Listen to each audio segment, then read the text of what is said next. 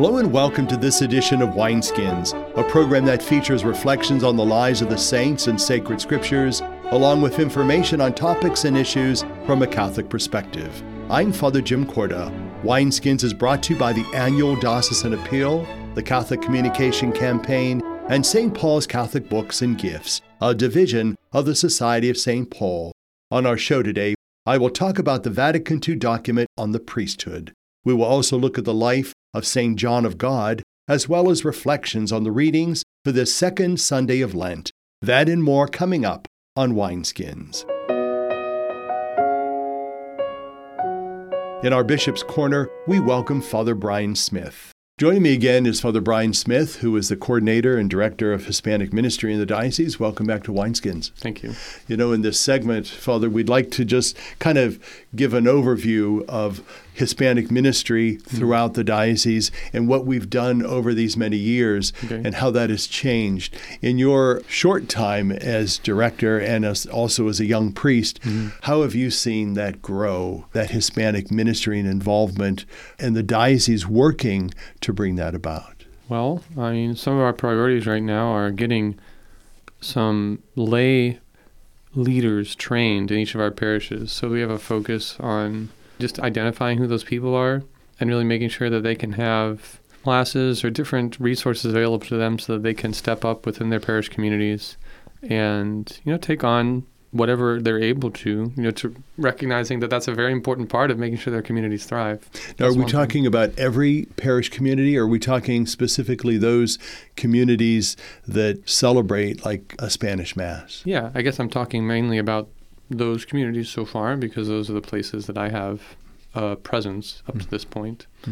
But, there's I have a certain openness to finding those other places in the diocese, especially as some of our younger priests and seminarians, come through who can speak Spanish, to responding in a better way to those needs throughout the diocese. Are you working with other groups or other communities to bring about kind of assistance and help and also celebrations for the Hispanic people? So I work a lot with Catholic Charities, as far as within the diocese goes. I don't know. That's a good question. I don't know who the other groups would be necessarily. For example, religious communities, are they involved with the Hispanic community? We have one religious sister in the city of Canton who, is the coordinator of the community there. She's the only one from her community there, so I don't have any greater involvement with her, her order besides working with her. And she's a very valuable presence there, Sister Karen Lindenberger. And then the Dominicans in Youngstown are the ones in charge of the pastoral care of the Hispanic community in that area. So I'm working with the pastor, Father Vincent DeLucia, who himself, gets by with Spanish, but he doesn't consider himself very skilled in Spanish necessarily. But Father Carlos Quijano does speak Spanish, so his presence there with the community is very important. He's been able to give some classes, some just ongoing faith formation and enrichment for the people there, especially during the liturgical seasons. Let's talk a little bit about the challenges that are there, and especially language. That remains one of them. Why is that such an issue? Well, so many of these people arrive and they don't know English. That's just the main thing. The way that they express their faith, even for the next generation who does become fluent in English, like the expression of the faith in Spanish, public devotions, the love of Our Lady. These things are just a very important part of how the faith is lived out. So, I don't know, just like a little concrete example, even when I ask teenagers when they come to me for confession, like, what language do you want to speak in? Almost all of them say English. So we have our confession in English, and then I give them their penance, but if I try to say a Hail Mary, most of them will just look at me and be like, what? But if I ask them to say Dios te salve, which is the Spanish for Hail Mary, then they'd be like, oh, okay, yeah, I can do that. So, just knowing how to pray in Spanish is very important for that community. Now, for the folks that are with us, how can they help you in your ministry to the Hispanic community? Well, we spoke before about just the openness to their presence. And, my hope for the near future is that one or two other parishes might be able to open up, a time on Sunday for a Mass in Spanish, and even more than that, just be very open to groups of prayer, groups of celebration, receptions, and things like that happening at parish spaces. So just cultivating that openness, trying to be aware of the community and trying to really reach out to these people who come here without knowing much and sometimes can get lost and caught up in other different expressions of religion and taken away from the Catholic Church that they've been brought up in, really trying to be open to them and seeking them out. And I would imagine that there are some of our younger brother priests that understand and speak the Spanish language. How are they getting involved? I'm happy to say that, recently ordained priest Father Connor Hetzel, he speaks Spanish very well. So he's been present in Canton there at the community there, and I hope that as he continues to grow into his priesthood and move around the diocese with his various assignments, I'm sure he'll still stay connected to the Hispanic community wherever he finds himself. We have a few seminarians as well, including in the deacon class this year. Deacon Fritz Schluter, he's focusing a lot in his final years on not just learning Spanish, but getting to know the community and how to best be present for the Hispanic community. Father Brian Smith, thank you for what you do for the Hispanic community. I know it's very important, very vital to their faith, but also to the faith and life of our church here locally. Yeah. So thank you for your work. Yes, you're welcome. For Wineskins, I'm Father Jim Corda. The church celebrates the feasts of St. John of God on Wednesday. To tell us more is Brother Dominic Calabro. He is from the Society of St. Paul in Canfield. John of God is so called, it is said, because the people did not know his real name. He was born in Portugal and was a soldier who fought against the Turks in the defense of Vienna. He was also a shepherd in Spain, a manual laborer in North Africa, and finally a seller of religious articles in Granada. It was in Granada that he was converted after listening to a sermon by the famous preacher John of Avila. John of God then began roaming the streets in a strange and outrageous way that caused others to think that he was deranged, which eventually resulted in his being institutionalized. Through the intervention of John of Avila, he was pacified and eventually released. Having witnessed the harsh treatment given to the inmates in the asylum, John decided to found a hospital in which he would care for the sick and the wretched. With two companions, he laid the foundation of what eventually became the religious institute of the Brothers Hospitallers. The rules for eventually governing this institution were not granted until 6 years after John's death. He was canonized in 1690 and in 1886 named patron of hospitals and the sick by Pope Leo XIII. It was in 1930 that Pius XI placed all nurses under his patronage. The opening prayer of the Mass mentions John's apostolate of charity, and his apostolate to the sick and the suffering is described in the Office of Readings. Today, in his name, we are all invited to practice charity by doing good for others. St. John of God is a precursor of modern methods of mental therapy and care for the sick. He endeavored first of all to heal the mind and spirit before treating the physical symptoms. Through the life of St. John of God, we learn that serving our needy brothers and sisters, we also serve Jesus Christ. For Wineskins, I'm Brother Dominic Calabro from the Society of St. Paul. Welcome to our segment called Year of Faith, celebrating the 16 documents of the Second Vatican Council. I'm Father Jim Corda. And I'm Father Jeffrey Mickler of the Society of St. Paul. And the document we will discuss today is the Decree on the Ministry and Life of Priests. The life of priests is directly connected with the life and vitality of the people of God. They seldom see their bishop. They really will only see the Pope on television on occasion. But the priest becomes more and more the face of the local church and the face of the universal church. And so this decree is very important for the people and for the life of the kingdom of God on earth.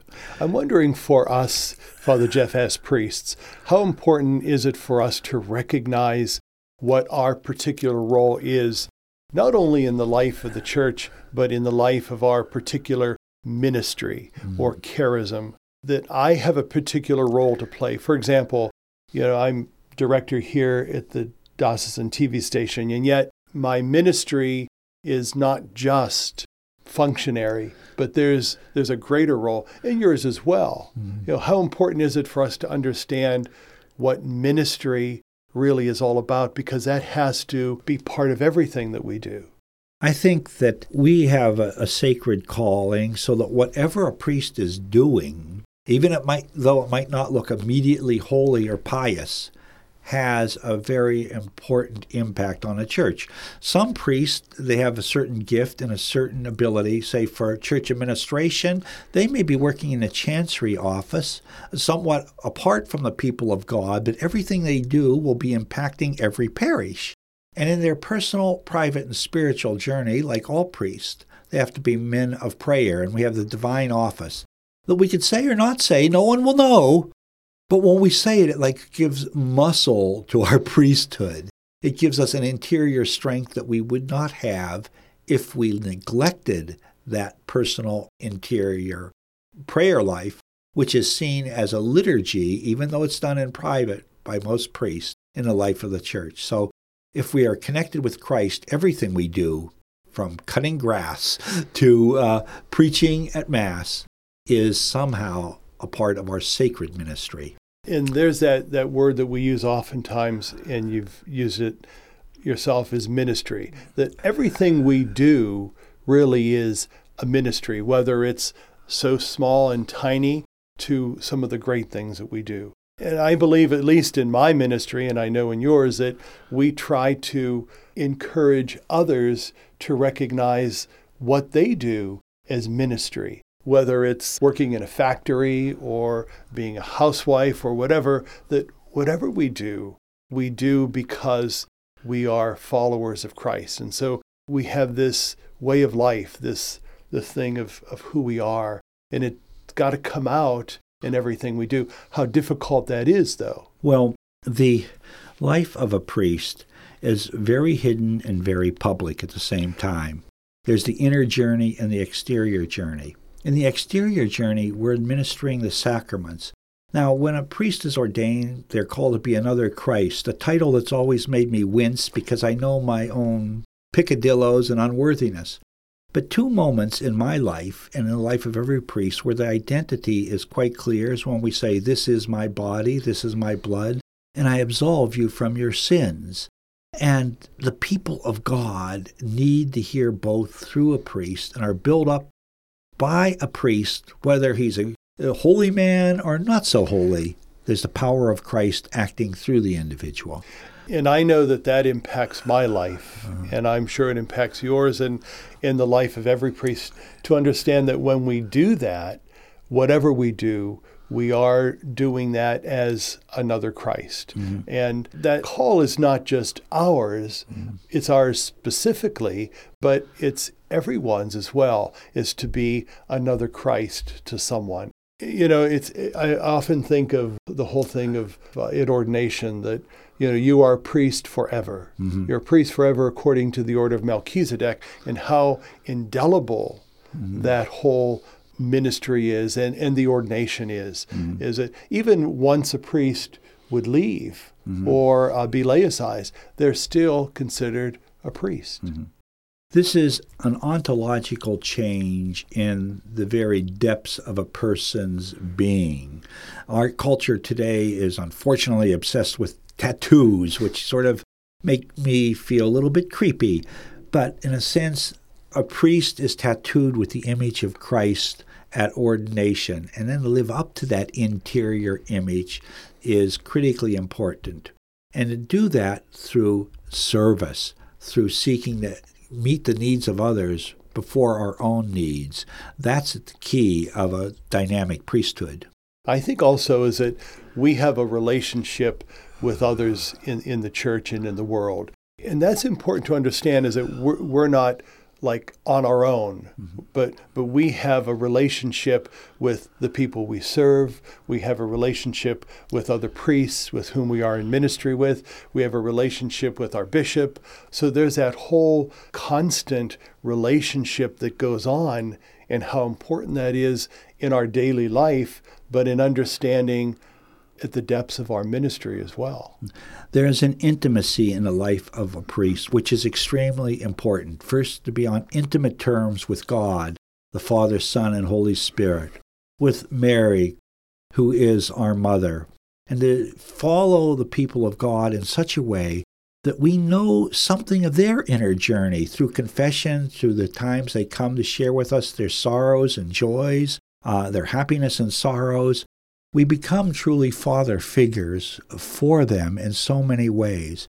And a priest's life is so intense that it's like cramming 50 or 100 lives in one life. And that's why the priesthood is so rich, so important, and why priests are not ultimately lonely, because they're so connected with God and God's people. Let's talk briefly about the promises and the vows that priests make. Well, the diocesan priests make promises. One, fidelity to the bishop, a promise of celibacy. These are very important to keep their lives simple and on track. And of course, they're supposed to live a life of simplicity rather than materialism. Religious priests and congregations take vows so that any money that comes to us via our ministry goes into the common fund, and we get from the common fund our food, shelter, clothing, medical attention. While the diocesan priest has to pay for his own insurance and for many of his own personal needs, he has a salary. Both have a call to chastely love the people of God in a celibate perspective, and both have a very deep call to be obedient to legitimate authorities making legitimate requests or demands of us. We are going to end with just some comments on this particular document. Well, a world without priests would be a world without hope. We are vehicles of hope, and so we should always deliver our message with joy, confidence, and love. For Wineskins, I'm Father Jim Corda. And I'm Father Jeffrey Mickler of the Society of St. Paul. For more information and to listen to Wineskins, visit the website of the Catholic Diocese of Youngstown at www.doi.org. Stay with us. We'll be back in a moment. By the time we can walk, each of us yearns for the joy that comes from being able to do for ourselves. Church World Service believes that being self-reliant is a joy everyone should share. So around the block or around the world, share the joy. Church World Service. The song we have for you today is from the CD called What Wondrous Love, Songs for Lenten Journey. It is by Stacy Burt and Father Bob Lengerich. Yes, Lord, he answered, here is my son, the promise of the ages, the meek and lowly one. The one that he carried up that hill gave new life to us all. For his father's faith in God's promises would free us from our fall. Yes, Lord, he answered, here is my son.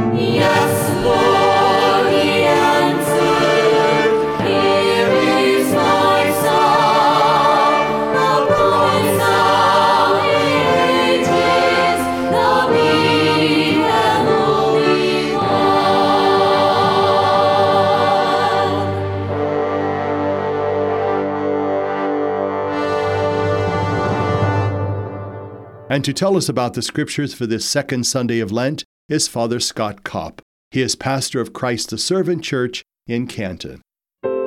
This trudging up the mountain is a wonderful allegory for us to start our reflection today.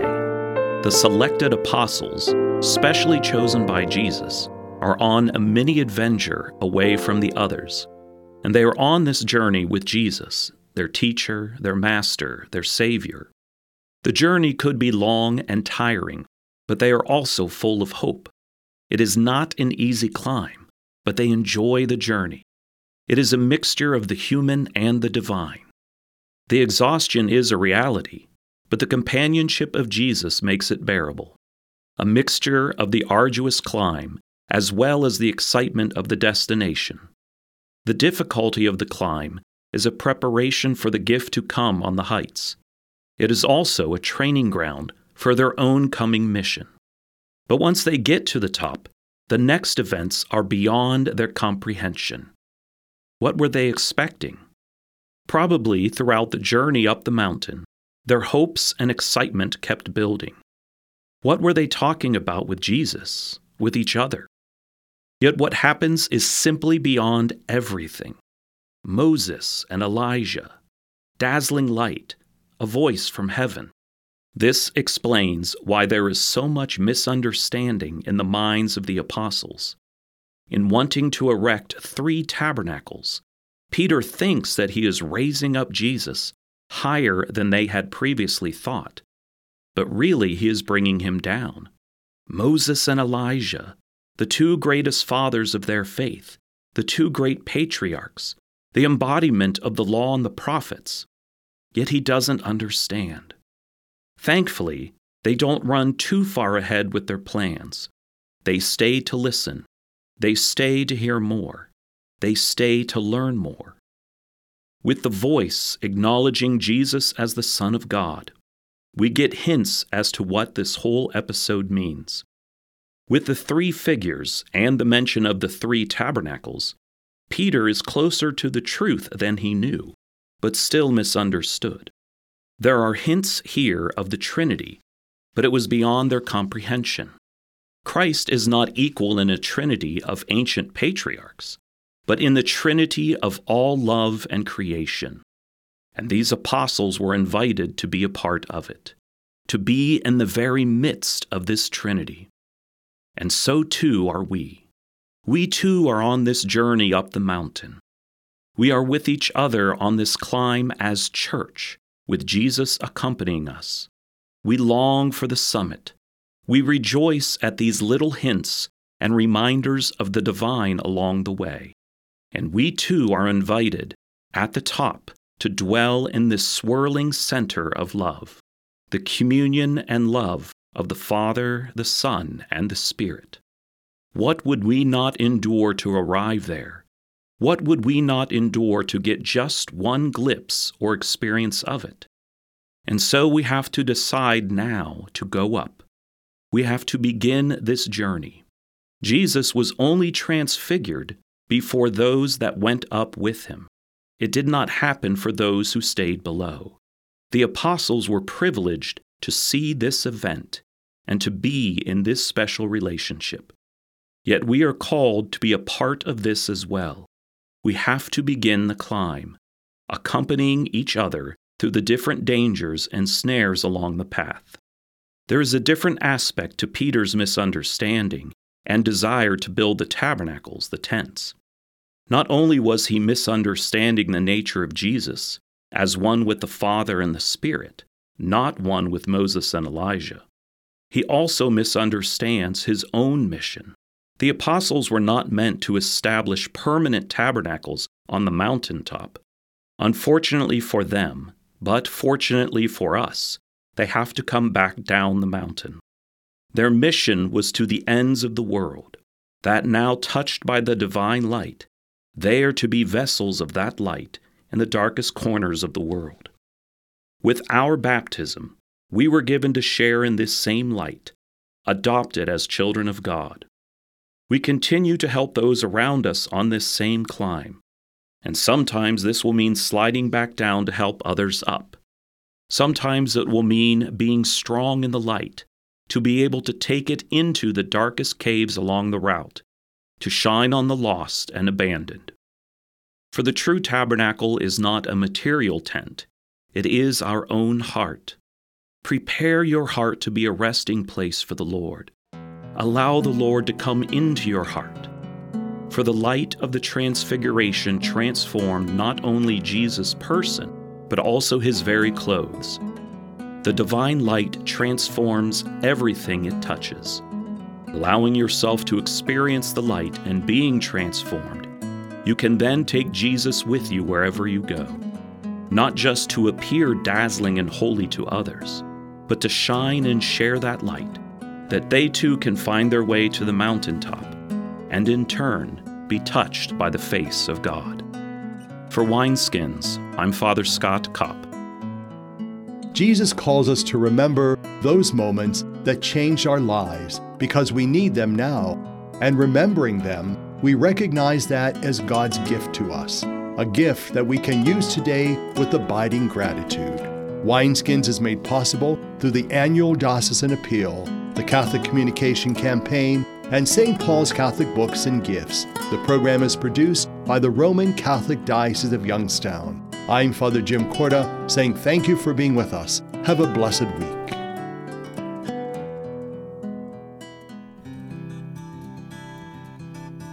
The annual Diocesan Appeal, One in Hope, One in Mission, is the primary activity of raising funds to help the clients of Catholic Charities throughout the Diocese of Youngstown, as well as supporting the many ministries and activities of our diocesan church.